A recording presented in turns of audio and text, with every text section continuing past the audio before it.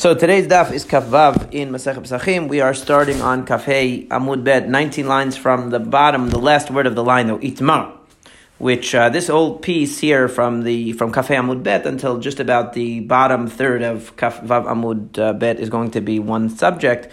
So it's a good place to begin and a good place to structure the class. So Itmar was stated. If a person benefits from something they're not allowed to benefit from, but it's ba'al korcho, it's against their will, meaning they didn't put themselves in the situation of their own choice, but for some reason that was not their own choice, so they end up benefiting. For example, they're smelling the good smell of the avodah zarah or something like that. Would that be considered? Would they be responsible for that? Abaye Amar Muteret. Abaye says this such a benefit that a person derives that they didn't put themselves in that situation is allowed to them because they're not doing it on purpose. Rava Amar Asra. Rava says that it is forbidden. So now the Gemara breaks it down into different scenarios. So that is the general idea that Abaye is more permissive here, and Rava is more strict. But the cases are as follows.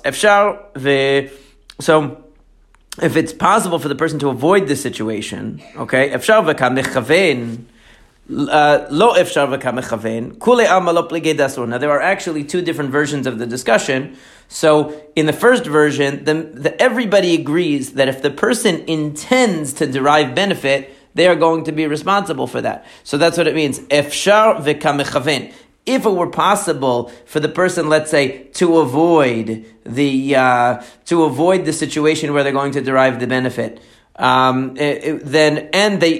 they put themselves in the situation of their own volition and they intend to derive benefit, so then they're definitely considered to be responsible for that. On the other hand, la efshar v'kam mechaven. If the person couldn't avoid the situation, but once he's in it, he says, you know what? I'm also going to enjoy this benefit. Why not? That's lo efshar v'ka mechaven. Kule alma lo pligi dasur. According to this version, everyone agrees if the kavanah is there, if the person is in the situation where they're deriving the benefit, even though that wasn't their intent, they didn't put themselves in the situation in order to derive the benefit, but they put themselves in they chose a situation in which they would derive the benefit, or even if they weren't the one to choose it, they were in the situation for reasons beyond their control or for some other requirement that they had to be there. The only thing was that they decided, well, once I'm here, I'll partake of the benefit. So the kavanah is there. So then everyone agrees it's going to be forbidden. But and similarly, if the person had no alternative, he had to walk down this road where he's going to smell the avodah zarah delicious smell, but he doesn't intend to do so. It's forced upon him. So then, everybody agrees that in such a situation where there's no other alternative and the benefit is thrust upon him and he doesn't want it, that he's not liable. So if he wants it, then whether or not he was responsible for the situation doesn't matter, according to this version. If he doesn't want it, and he isn't responsible for the situation, then we can say that for sure he's not responsible. But the question is, what happens if you could have avoided the situation, but you are in the situation now, and you don't intend to benefit. So you could have gone on two roads. I'm just making up the story. You could have gone on two roads. You could have gone on road A, road B. If you go down road B, you know you're going to smell the avodah zarah, delicious smell of the sacrifices to the avodah zarah or whatever it is. If you go on A, you won't smell it. You decide to go on road B, but you don't really want to smell it. You just wanted to go on route B for whatever reason. So in that case, now according to Rabbi Yehuda that we know from Masechet Shabbat holds that kavanah doesn't really matter. So then you're choosing to go down that street, you're going to be liable for that, the fact that you smell that delicious korban, because you put yourself in the situation, and at the end of the day, whether you have kavanah or not is not important according to Rabbi Yehuda. He says, davar she'eino mitkaven is chayav. Keep ligi aliba de Rabbi Shimon. The question is going to be according to Rabbi Shimon, davar she'eino mitkaven mutar, because Rabbi Shimon always says that it's more lenient if davar she'eino mitkaven, if you don't intend. And the classic case is if a person's dragging a piece of furniture across the grass. They don't want to uproot the grass. That's not their intent. They know it might happen, but that's not their intent for it to happen. So Rabbi Yehuda says if it happens, you're liable because davar she'eino mitkaven chayav. And Rabbi Shimon says no, since you didn't intend for it, so then davar she'eino mitkaven is patur, he's exempt. So Abaye Rabbi Shimon. Here Abaye is applying the same principle as Rabbi Shimon. He's saying that since you could have chosen route A or route B, it doesn't really matter. The fact is that when you walk down route B and there's that smell, you don't intend to benefit from it, and therefore you're off the hook. But according to Ava, no. Rabbi Shimon was only talking about a case where you have no other choice. No, but when you had another choice, there's no question that you're going to be responsible for that. So, in other words, according to this version, the machloket is in Rabbi Shimon. Everybody agrees that Rabbi Yehuda will tell you that if you had any other choice but to go down that road, in other words, everybody would agree that if you had no choice, for whatever practical reason or whatever halachic reason, you had to go down that road, and you didn't intend to benefit, that you'd be okay. But if you're going into a situation, and you're choosing to go into that situation, even though you don't intend to benefit from that smell or whatever the benefit is going to be, Rabbi Yehuda is going to say you're liable. Rabbi Shimon, according to Abaye, will say you're not liable because at the end of the day you didn't want to benefit from the item. And according to Rava here, since you chose to go down that road, that's considered to be that you're approving of and accepting that benefit, and it's going to be credited to you, or in this case, in a negative way. So the translation of this whole discussion to Masechet Shabbat, as Rashi says, would be in the case where a person's dragging furniture across the grass. So it says that according to Rabbi Shimon, he's not liable for pulling up the grass because he didn't intend. And according to Rabbi Yehuda, he would be liable. But let's say it's a small piece of furniture that you could have carried easily in your hand without dragging it. So that would be comparable to this. We understand that Rabbi Shimon says if you have to drag a heavy bench across the grass, and you don't have any other choice, and therefore you might pull up grass, but you don't intend for it, then we don't criticize you if the grass gets pulled up. But what if it's a very light piece of furniture that you could easily carry, and you decide to drag it across the grass, and of course, you don't intend for the grass to get pulled up, but you decided to drag it across the grass when you didn't have to, and then the grass gets pulled up. Do we consider the fact that you decided to do it also a type of kavanah? That's the machloket here between Abaye and Rava according to the first version. But let's take a look at the second version. Another version is Efshar v'la mikaven haynu plukta Rabbi Yehuda v'Rabbi Shimon. No, that Abaye and Rava agree that if you had a choice, like for example, if you had a choice, you had a light piece of furniture that you could have carried on your shoulder, and you decide to drag it, but you don't intend to pull out the grass. That's exactly where Rabbi Shimon says that you are not responsible for what happens, even though you chose to drag it. You didn't have to drag it. You're not responsible. Meaning, according to this version, both Rava and Abaye agree that Rabbi Shimon would say that you're not liable in that case. However, again, if you had no choice but to do it and you didn't intend for the result, everyone agrees that you are not liable in that case because you had no choice. You had to do it, and you didn't really want the result that was going to come out of it that was a prohibited result, so we're not going to hold you responsible for that. But the question where they argue is where you had no other choice, and once you're in the situation, you say, you know what? I have no choice but to go down this road. I know there's going to be a delicious smell of the avodah zarah. I'm just going to enjoy it. What's the difference? Or a person says, I have to drag this heavy piece of furniture for whatever reason across the grass. I might as well hope that it pulls out some grass so that I can save money on my lawn mowing or whatever. So in that case, that would be the issue. Now this time we're going to say the opposite. We're going to say that since in this case you have kavanah, and you... even though you didn't have another way to go about it, but you have kavanah, and Rabbi Shimon attaches a lot of value to your intent. He's going to say, according to this, that since you had intent, and you said, you know what, I'm going to save money on my lawn mowing bill, so therefore, we're going to hold you liable for that, even though you didn't have another choice but to drag the piece of furniture, but your kavanah makes it a problem. Before we said that according to Rabbi Shimon, that wouldn't be a problem, since you had no other choice. But I'm sorry. According to what we said before, according to the first version, we said that in the case where you don't have any other choice, right? Before it said that if you have no choice and you have intent, so everybody agrees that you're going to be liable. Both Rabbi Shimon and Rabbi Yehuda will say you're liable in that case because all we care about, according to the first version, is the kavanah. Here we're saying the other way. We're saying that according to Rabbi Shimon, you would be liable in this case. But now this is the ironic twist. Keep ligia libat Rabbi Yehuda. Damar lashna mitkaven lashna shein mitkaven. Efshar asur. So he said that according to this version, Rabbi Yehuda would say. Normally, Rabbi Yehuda says what? That when that kavanah doesn't matter. We look at just the outcome, right? So therefore, we would say this: Abaye Rabbi Yehuda. Abaye is saying that I hold like Rabbi Yehuda. And since in this particular case, it says normally, what does Rabbi Yehuda say? He says lashna mitkaven v'lashna shein mitkaven, right? Efshar asur. Since in this situation. when you're capable of, when you're making the choice, you're definitely going to be liable. Abayek Rabbi Yehuda, v'Rava amar lach ad kan lo kama Rabbi Yehuda, she'en mitkaven kemitkaven el l'chumra, aval mitkaven כשאין מתכוון לכולה, lo. So according to this, there's an irony that Rabbi Yehuda, because he discounts the significance of kavanah, so what will he say? He will say in this case that, and we see on the bottom, Rashi kind of spells it out, that he says, since Rabbi Yehuda, when it is possible for you to avoid the situation, says that you are liable, since you didn't have a choice otherwise, so that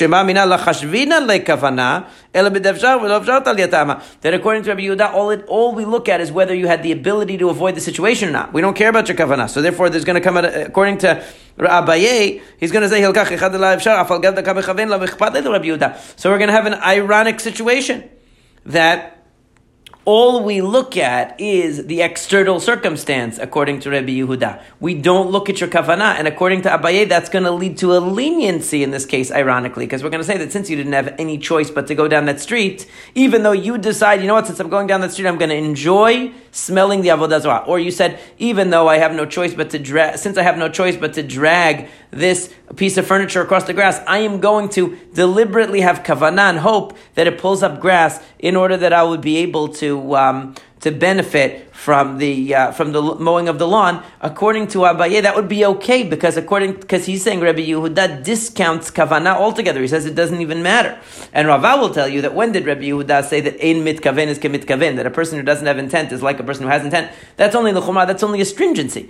But to take that and make it into a leniency, that Rabbi Yehuda would not say. So according to the first version, what do we have? According to the first version, we have if the person has kavanah, that they want to derive benefit from the situation, then whether they chose it or not won't matter. What matters, in other words, the kavanah, everyone agrees when a person wants the outcome, wants the enjoyment, that they're going to be liable. The situation was, the only machloket was, what would Rabbi Shimon say in a case where the person chose the situation? Okay, they still don't have kavanah to benefit from it. They don't intend, that's not their purpose, but they chose the situation when they had other options on the table. What would Rabbi Shimon say in such a case? And Abaye was saying Rabbi Shimon will tell you that you are not liable, because Rabbi Shimon will tell you that choosing the situation is not the same as wanting the outcome, and he doesn't want the outcome. And Rava would say no, there Rabbi Shimon is going to tell you that you are liable, because in that case you chose the situation. It's as much as having kavanah. But of course, Rabbi Yehuda in those situations, since you chose it, and he considers even an unintended consequence to be a liability for you, is definitely going to say that you're liable whether you wanted it or not. That's the opinion. That's the first view, that basically Rabbi Yehuda is saying that in every situation you will be liable, except in the situation where you had no choice and you didn't intend. And Rabbi Shimon will come along and say, actually, even when you had a choice and you didn't intend, you won't be liable. And that was the first version. The second version is saying that no, everybody actually agrees that in a situation where there's no where the person has the choice, makes the choice, that is the machloket, that is the classic machloket between Rabbi Yehuda and Rabbi Shimon. Meaning, according to that, Rabbi Shimon is permitting, in a case even where you made the choice to put yourself in the situation, you made the choice to drag the light item instead of carrying it, you made the choice to go down that road instead of another road, since you didn't have kavanah, you're going to be off the hook. The question is, where you didn't have a choice, but you have intention, which according to the first version, everybody agreed you were liable since you had intention. Here we're saying, no, maybe, in fact, where you had no choice, but you had intention, maybe Rabbi Shimon, who is the one who generally attaches importance to intention, right? So maybe in that case, we see that it says Rabbi Shimon will tell you that that in such a situation where you had a choice but you had no intention, Rabbi Shimon is definitely going to be lenient. Okay, if you didn't have a choice and you didn't intend, everyone's going to agree it's permitted like the first way, right? The question is where you had no choice but you did have intention. According to Rabbi Shimon, he's going to be stricter according to this, because he's going to say that since you had intention Even though you had no choice about the situation, you had intention, that's going to make you liable. And Rabbi Yehuda is going to be lenient here according to Abaye and say that the fact that you have intention doesn't matter since you didn't have a choice. According to Rabbi Yehuda, then the only question is whether you had a choice or not. Kavanah won't matter at all according to Abaye. Rava says no. Since the person is in this situation wants the outcome, Rabbi Yehuda is not going to ignore the fact that they want the outcome. He doesn't say ignore kavanah. He just says that we don't use lack of kavanah as a leniency. So that's the two versions. Now the Gemara is going to deal with these two versions in the upcoming sugya. So it says, Amar Abaye says, where do I get my idea? Okay, the idea that he's proposing here about the relationship, and we saw that he says that according to Rabbi Yehuda, there would be no problem of in a situation where you have no control over the situation. Then according to Abaye, Rabbi Yehuda would actually say that even if you had kavanah, we don't care that you benefited from something you're not supposed to benefit from. It says, where do I get that from? The Tanya says in the Braita, Rabban Yochanan ben Zakkai would sit outside in the shade of the Hechal, of the Beit HaMikdash. In other words, he would sit out there because it was a large area, because that was the only area large enough to accommodate all the students. So he would have everybody sitting outside. Right? And he would enjoy the shade of the Beit HaMikdash. That's benefiting. Now, what do you see? So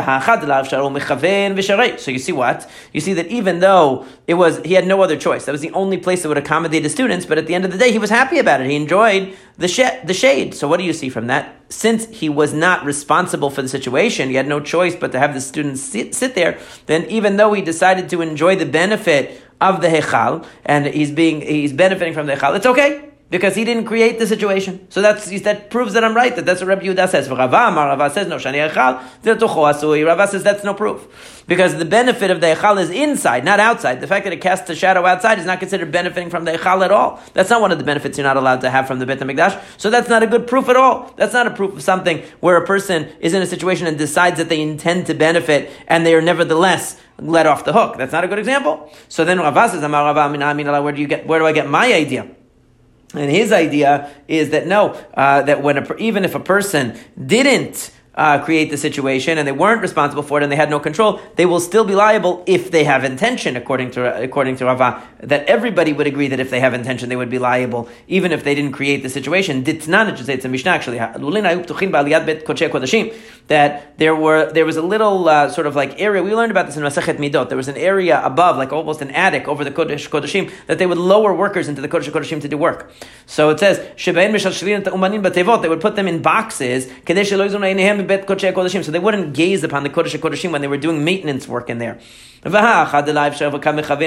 what do you see from that? Rava gives a good proof. He says, you see that even though these workers have no choice, they have to go do the maintenance work in the Kodesh HaKodeshim, we still don't allow them to gaze upon the Kodesh HaKodeshim.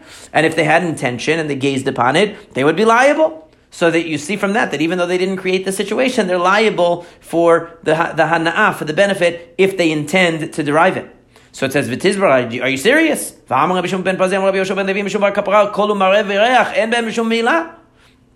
This isn't a good example because visual enjoyment, okay, we say kol, the sound of the musicians of the Beit HaMikdash, for example, mar'eh, the beauty of the Beit HaMikdash, gazing upon it, okay, v'reach, and smell, and ben mishum me'ilah. There's no me'ilah, there's no misappropriation, meaning a person who benefits in that way from the Beit HaMikdash, from the sound, from the smell, from the sight, is not liable for misappropriating. So therefore, it wouldn't be a concern if the person had intent to look at the beautiful Kodesh HaKodeshim. Ela ma'ala, asu bebet Kodesh HaKodeshim. It's just an extra level of sanctity that the rabbis wanted to encourage with the Kodesh HaKodeshim, that they didn't want people to be gazing on it and for it to become mundane. But it's not a case where actually having intent to benefit would even be a problem. It wouldn't even be prohibited. So therefore, we don't have to worry about that at all. So that's not a good example either. So far we dismissed the example of Abaye enjoying the outer shade of the Hechal, because that's not really the type of benefit that you gain from the Hechal. And we dismissed the idea of gazing upon the Kodesh HaKodeshim, because that's also not the kind of benefit that we gain from the Kodesh HaKodeshim. So then, do we have any other possibilities here? So Gemara says that Ikad Amrei, another version of Rava's proof. Amar Rava, Mina, where did I get my idea? He flips it around. He says, where do I get my idea? Because you see that sound and sight and smell are not considered to be misappropriations. They're not considered to be illegal benefits, right? Me'ilah udeleka, which implies it's not really me'ilah, meaning you wouldn't, if you gazed upon the Beit HaMikdash and enjoyed it, or you smelled something, or you heard something, you wouldn't have to bring a korban me'ilah, ha'isura ika, but the implication is that it's still forbidden to do so.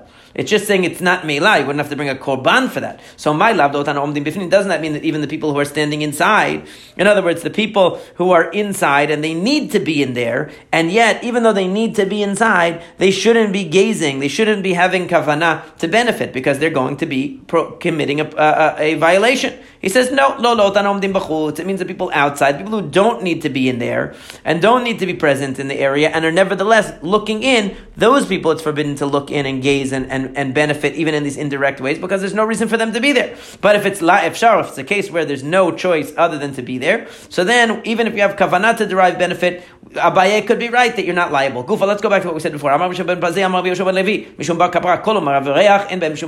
You said that sound and sight and smell, there is no misappropriation, meaning you don't have to bring a korban me'ilah for enjoying the Beit HaMikdash in that way. Is that really true that smell is not considered a benefit? That's not true. Vatani, we learned in the Baita. If a person creates the exact replica of the recipe of the ketoret in order to learn how to do it, or he wants to give it as a donation to the community that they should be able to use it, patur, he says that's okay.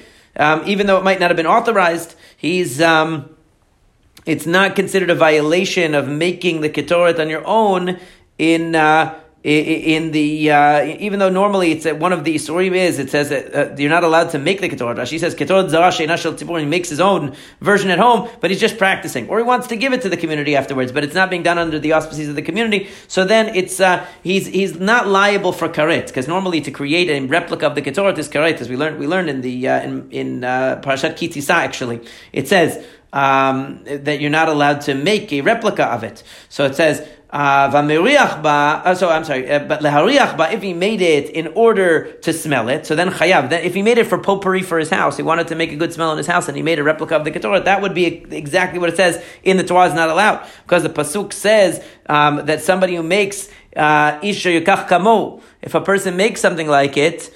But in order to smell it, he's chayav karet. He's going to get karet for that. So that would be the case. But at the same time, it says v'meriach ba patur ela shema'al, and it says if somebody smells it, he doesn't get karet, but he committed me'ilah. So making the replica of the ketoret as a potpourri for your house is an isur of karet, but smelling it is not. It's just me'ilah. So you see from there that it's me'ilah. Then it is considered misappropriation because the person created the ketoret, and then smelling the ketoret would be now assuming that this is talking about again that the making of the ketoret on your own is the violation. But then we're talking about a different case where the person smells the ketoret that actually does belong to the community. If a person smells it, he didn't make it, he smelled it, he won't be liable for smelling the ketoret of the Kodesh of the Beit HaMikdash, but he would have to bring a korban me'ilah, meaning he wouldn't be liable karet like he would for making it for himself. But he's still considered to be benefiting from the hekadesh by smelling it. So you see that reach is me'ilah. So Ela Amar Rav Papa, the Rav Papa had to correct this. Kolu mar'ein ben mishum me'ilah. That smell, that sound and sight, there's no me'ilah. But lefisha in ben mamash, because there's no substance. But v'reach lachash taletim muto in ben mishum me'ilah. And when it comes to ketoret, when does the prohibition of me'ilah end? As soon as the smoke rises from it. Ho'il v'na'aseh mitzvato. And this is something that we actually learned about a lot when we were in Masechet Vachim, that the rule of Me'ilah is that once an item which is holy fulfills its purpose and achieves its mitzvah, there's no more Me'ilah on it anymore because it achieved its purpose.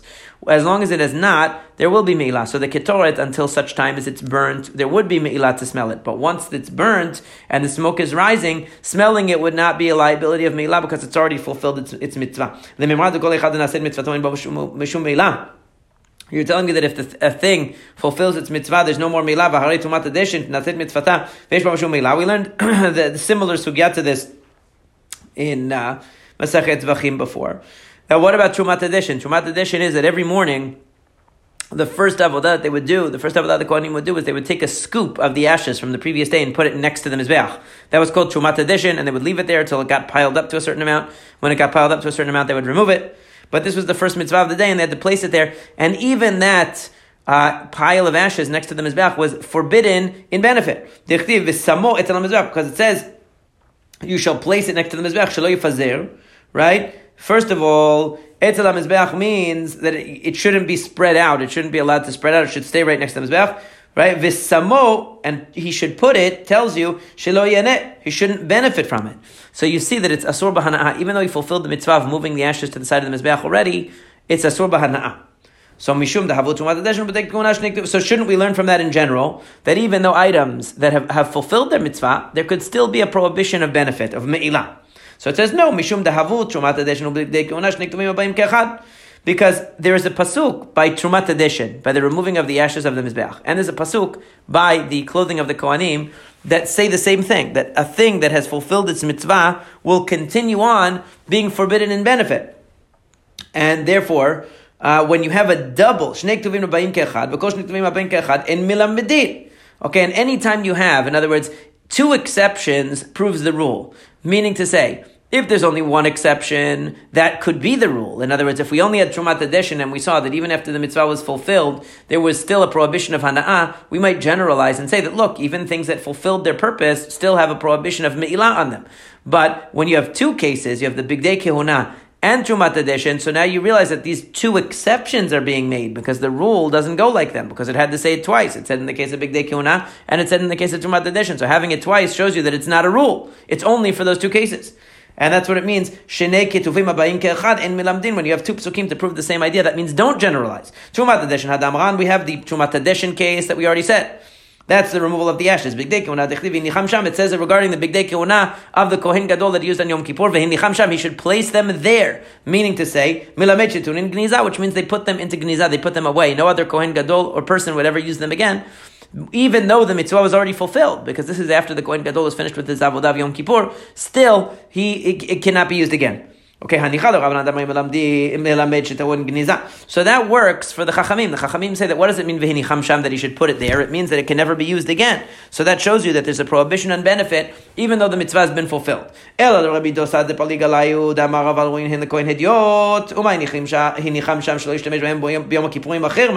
But what about Rabbi Dosa?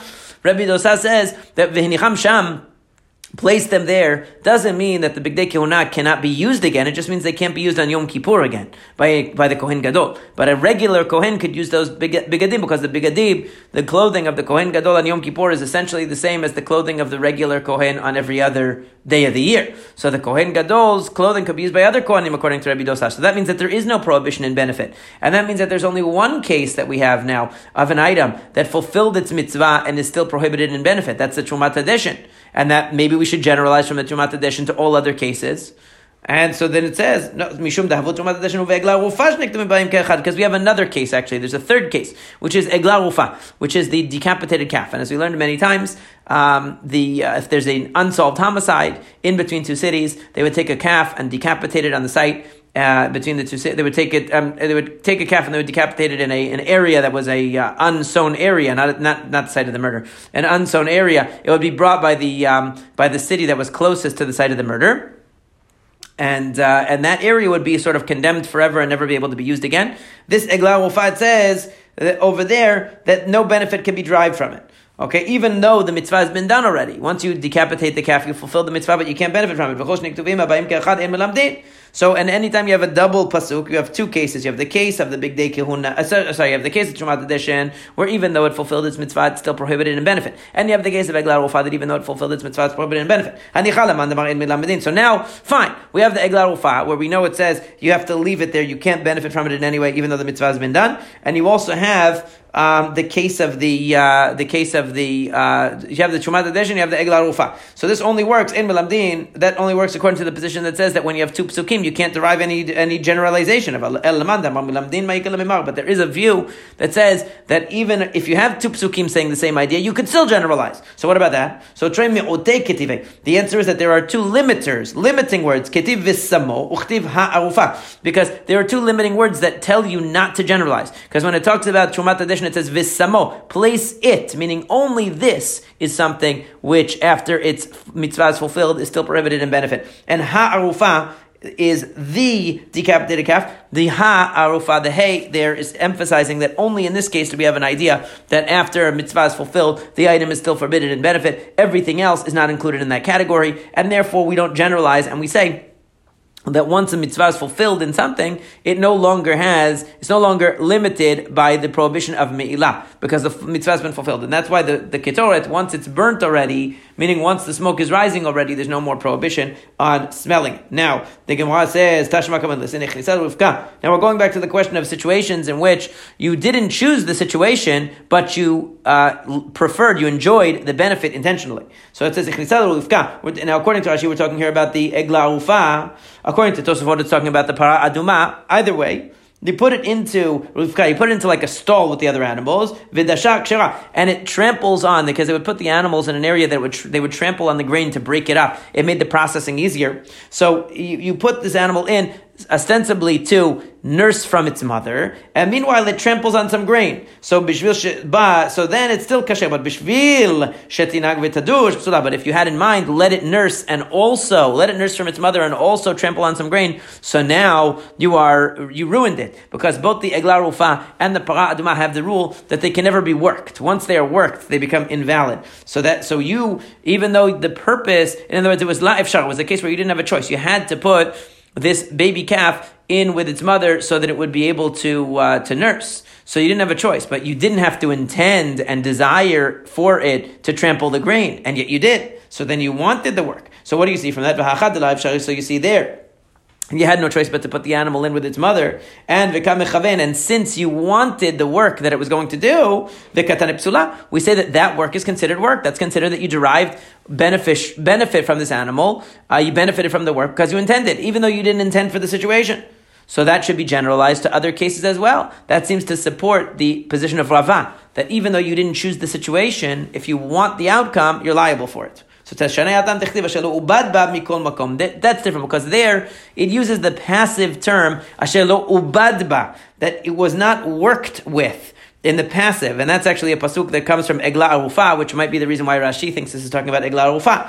Asher lo ubadba, it was not worked. It's in the passive term, meaning it doesn't matter so much your intent, or at least we could say that your responsibility is heightened. It's less significant how actively involved you are in the working of this animal. But maybe in other cases, if you didn't agree to the situation, then even if you had intent for the benefit, it wouldn't matter. But here, since it's a higher standard, so therefore we say that even though you didn't intend for even though you didn't have a choice but to put the animal in with its mother, since you intended for its work, that work becomes a halachic problem. That could be true only in Egla Rufa or in Paraduma, but no other case. If that's true, then why not in the first case also?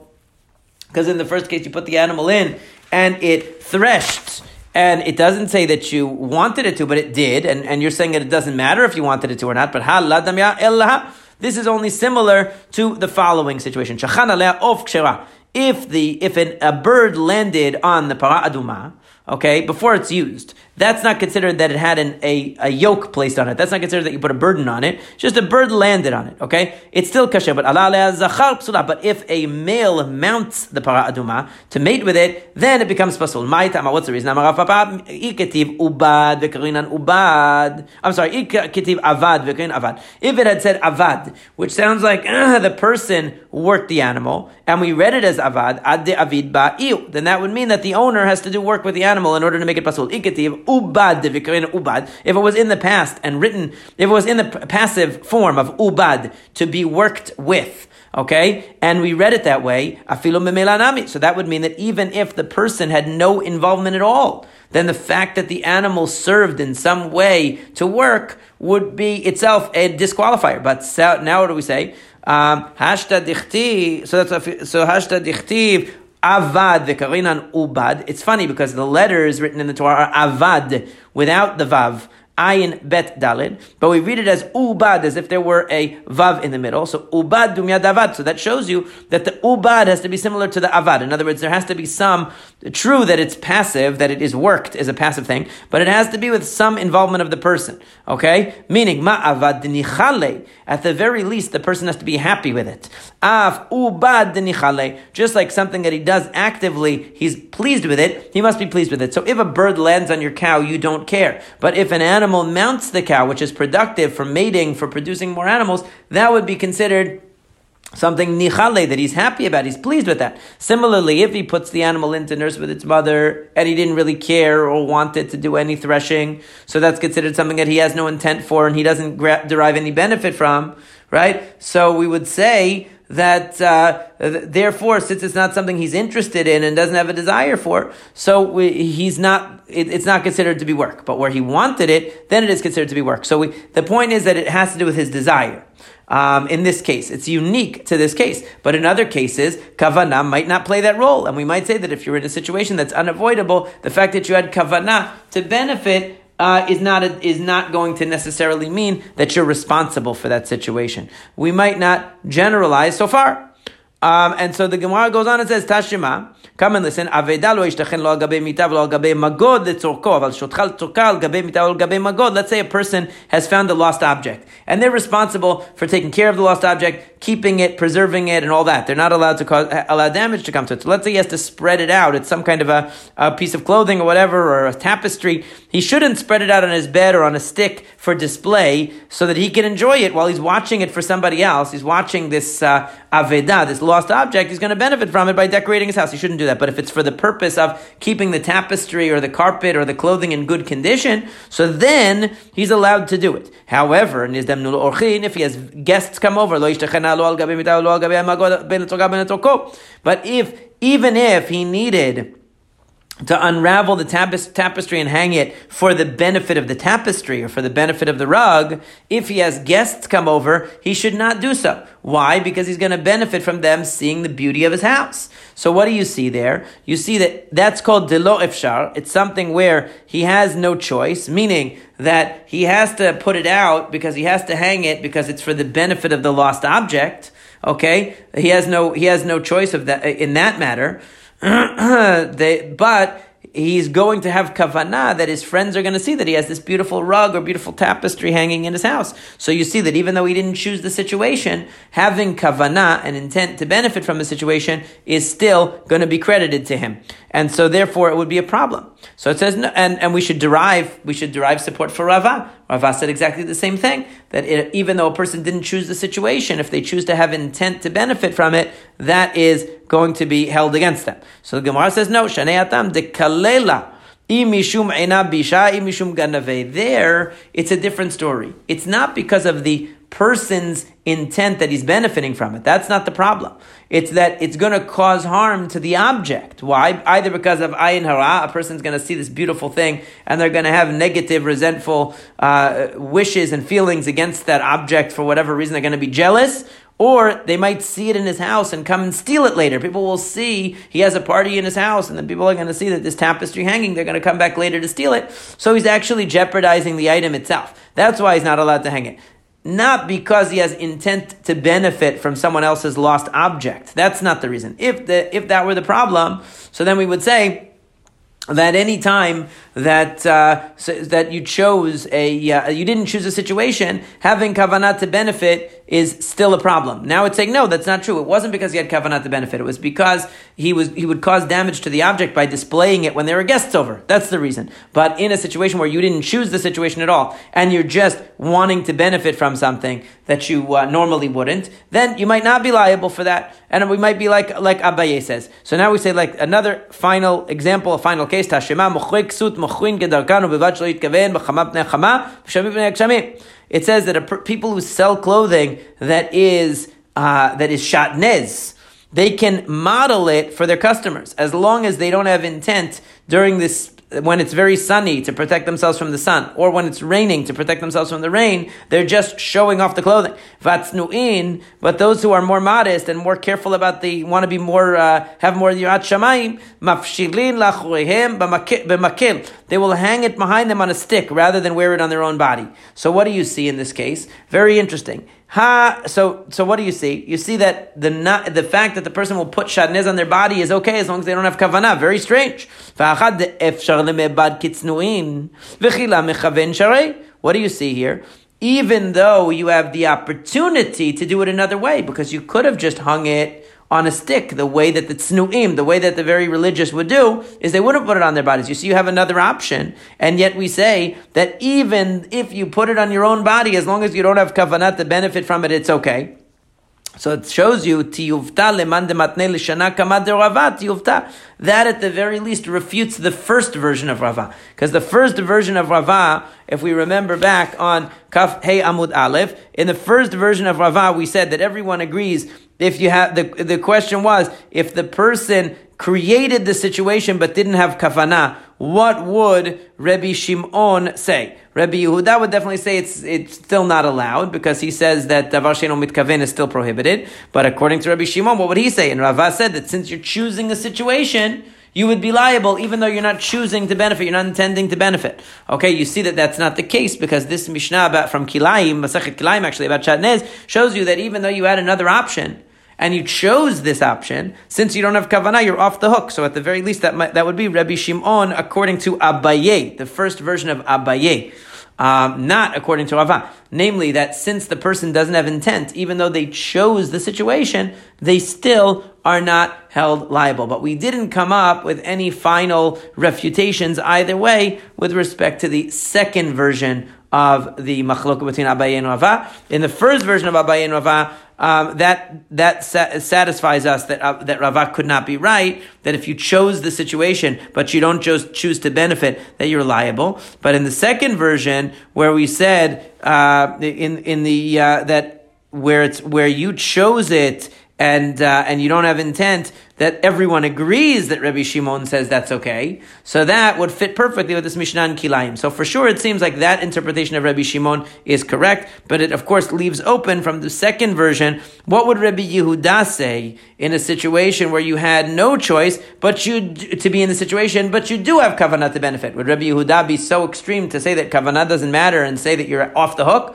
Or even Rabbi Yehuda there would say that since you have intention to benefit, you are liable. And that we weren't able to come up with a satisfactory answer. But with regard to Rabbi Shimon, we know that whether you chose the situation or not, as long as you don't have intent to benefit, you're okay. And of course, one question that I'm sure many of you thought of along this discussion, and it is discussed by the Rishonim, is what about the issue of pasik reshe v'la pasik reshe? We normally say that according to Rabbi Shimon, even though benefit is prohibited, or even though an action is prohibited and davar she'eino mitkaven is allowed, when you don't have intent for something, you are normally off the hook for that. But we usually say pasik reshe when it is unavoidable, when it is an unavoidable consequence of your actions, meaning that it's inevitably going to happen. You're going to get the benefit, or you're going to achieve the outcome, whether you like it or not. So then we would normally say that even Rabbi Shimon agrees that the person is liable. So how come if the person wears clothing that's going to protect him from the sun, even though he doesn't intend for that, or if he walks down the street and he's going to smell the food, he's going to not be liable for that since he didn't intend to, because we normally would say pasik reshe in a case where things are inevitable, that the person, whether they intend or not, is going to be liable even according to Rabbi Shimon. So that's an interesting discussion that the commentaries do take up, but we're not going to go into it for today. B'ezrat Hashem, we're going to continue from here tomorrow into the next discussion, which is again largely on issues related to kashrut that do have a lot of practical applications, so it should be very interesting. Hope everyone stays safe in the snow,